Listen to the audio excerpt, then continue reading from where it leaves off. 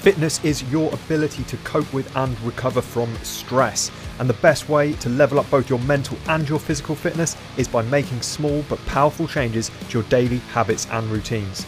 With this podcast, I aim to bring you a combination of short educational solo casts and slightly longer conversations I've had with a wide variety of fascinating people.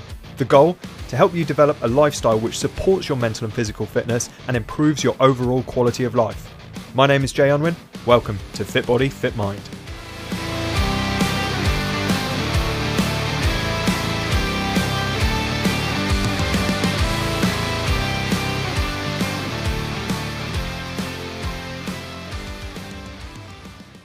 In episode 2, I talked to you about the 5 pillars of a fit, healthy lifestyle.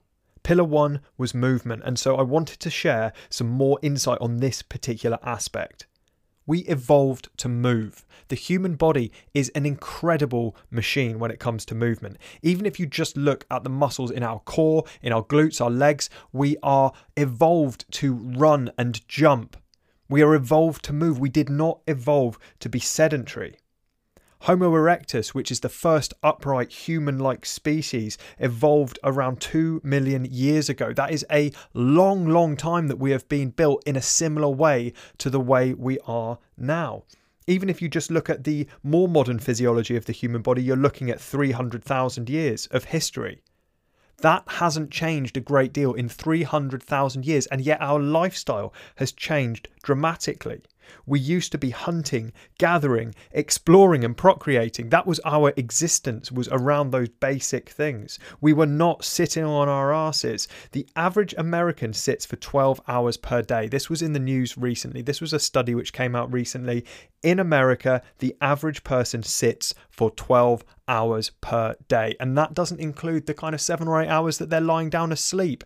The UK is not far behind that either. It is killing us slowly. Quantity of movement is important. Of course, we need to move more, but we also need to move well. We want to move well not just for the sake of it. We want that quality of movement because this will help us reduce our risk of injury, but also stimulate those neural pathways in our brain and in our nervous system, which allow us to move with greater precision. Remember that fitness isn't all about fitness and power and those kind of traditional ideas of cardiovascular fitness, but also our balance, our coordination and things like that. So we want to move well.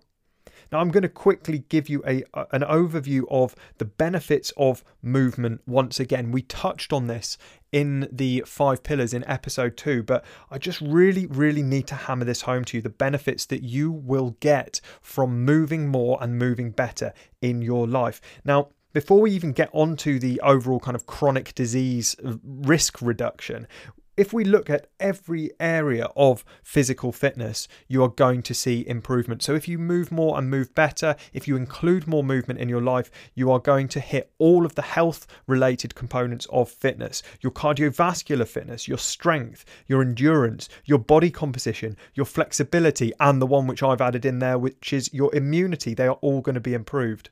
And then the skill related components of fitness, your agility, speed, power, balance, coordination and reaction time are all going to be improved by movement. And then if we get onto the disease risk reduction, your heart disease and stroke risk is knocked down by 35%. Type 2 diabetes is cut in half in terms of the risk of you developing that. Colon cancer is the same, half the risk. 20% risk reduction for breast cancer, a massive 83% risk reduction for osteoarthritis, 68% reduction in risk of hip fracture, and overall early death, dying young, is reduced by 30%. And that's just the physical stuff. The mental side of things is just as impressive. It reduces your risk of depression by 30%, your risk of dementia by 30%. So we're looking at cognitive stuff, we're looking at emotional stuff. Remember these aspects of mental fitness, your cognitive fitness, your emotional fitness. It can improve the way you feel just generally because of the neurotransmitter release of serotonin, dopamine, norepinephrine, and then the endorphins which are released, which are essentially like opioids in your system, naturally occurring opioids, painkillers. These endorphins will help you feel better. And then your brain function, your cognitive ability, your focus, concentration, learning, and memory are all proven to be improved by physical activity. Part of this is that physical activity helps stimulate the release of something called BDNF, or brain-derived neurotrophic factor. Now, this is a substance which not only kind of improves the functioning of your brain, but it actually changes the structure of your brain. It helps new brain cells grow. It helps the synapses between your brain cells build these connections so that your brain works better on a completely kind of physical level, not just in the kind of the software, but in the hardware. Fitness and exercise can also be social. You can do it with other people, and therefore it can hit that social fitness as well. It can even be spiritual. If you're getting out and about into nature, it can allow you to connect with your surroundings. If you're swimming in a river or running through the woods or doing yoga and connecting with yourself on a deeper level, it can be a spiritual experience and allow you to build your spiritual fitness as well. So you can see from this how much there is in the way of benefits to your life, both physically and mentally. It could not be more important. So how do you actually get started? How can you start moving more and in order to reap these rewards? Well, first off, a good starting point is always to reflect on your current levels of movement in your lifestyle and your current ability level. Don't choose to run, for example, if you've got severely arthritic knees. It's probably not going to be a good idea. Pick something which you enjoy, but that challenges you. So you want to be challenged. You want something which is difficult. It doesn't have to be difficult from a cardiovascular point of view or difficult from a strength point of view, but it could challenge you neurally. It could challenge your coordination. It could challenge your balance. It could challenge any number of these different aspects, these different components of fitness. But pick something which you enjoy that challenge with. Because if you don't enjoy it, you're not going to continue long term. So outside of your comfort zone, absolutely. But pick something that you can see yourself sustaining long term. And it doesn't have to be a workout either. There's a concept called NEAT, N-E-A-T, non-exercise activity thermogenesis, which basically means the kind of energy expenditure through being more active that isn't a workout. Now, this is stuff that happens in your daily life. So it could be taking the stairs instead of going up in a lift. It could be getting off the bus a stop early. It could be walking to work or to school instead of jumping in a car.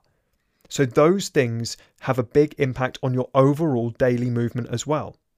The rise of fitness trackers like Fitbits and Apple Watches and things like that have really encouraged people to try and get more steps in their daily life. And they can see where they can improve these step counts, just not by going for a walk, but by walking more just as part of how they live. Now, once you've picked what you're going to do, find a specific day and time to do the activity. So attach it to a day, a time, or attach it to an existing habit. So you can build these things into your routine in a way where they're more likely to stick.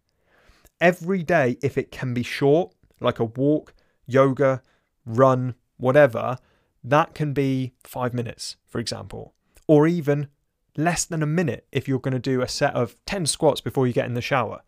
So if it can be short, something every day is a really good way of helping build an automatic behavior into a habit.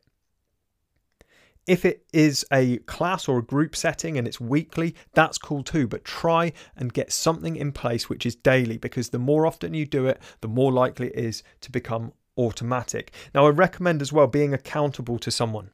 Being accountable to someone is so powerful. Be accountable to your partner or a friend or a parent or one of your children. It doesn't really matter. You can be accountable to yourself as well by keeping a tracker of this activity.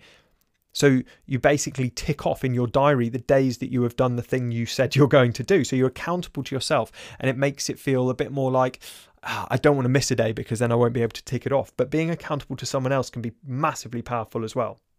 And then be consistent. So use motivation and willpower, which is finite, to get things moving. But because it's finite, you do not want to rely on motivation and willpower long term.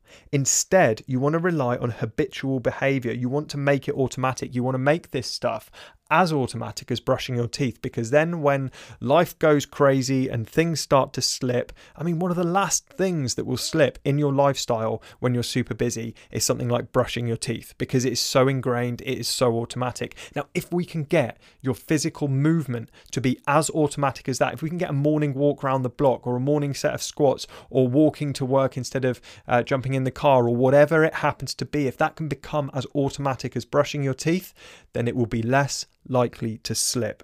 So rely on habitual behavior, but use the motivation and willpower in the short term to get those things moving in the first place. This is why short bursts daily works better. I would rather you did 5 minutes a day of yoga than an hour once a week, for example, or even half an hour once a week, because if you do it every single day, then you're going to start getting into the groove of it much, much more effectively. So what are you going to pick? Is it something you've done before? Is it something you've never tried? Is it maybe something from your childhood that you used to love but somehow got out of the habit of? Is it a sport? Is it an individual thing, or is it a team thing? Is it going to be at home? Is it going to be elsewhere? Is it at a gym? Is it outdoors? Start small and build a solid foundation. Don't try and do too much too soon. Have fun. Enjoy yourself. Give your body the movement that it has evolved for, the movement it craves, and reap the rewards. Thank you for listening to Fit Body, Fit Mind with me, Jay Unwin. If you aren't already connected with me on LinkedIn, Instagram or Facebook, then you can find all the links in the podcast description or on my website at fitbodyfitmind.online. Until next time, stay fit, stay well, and have fun.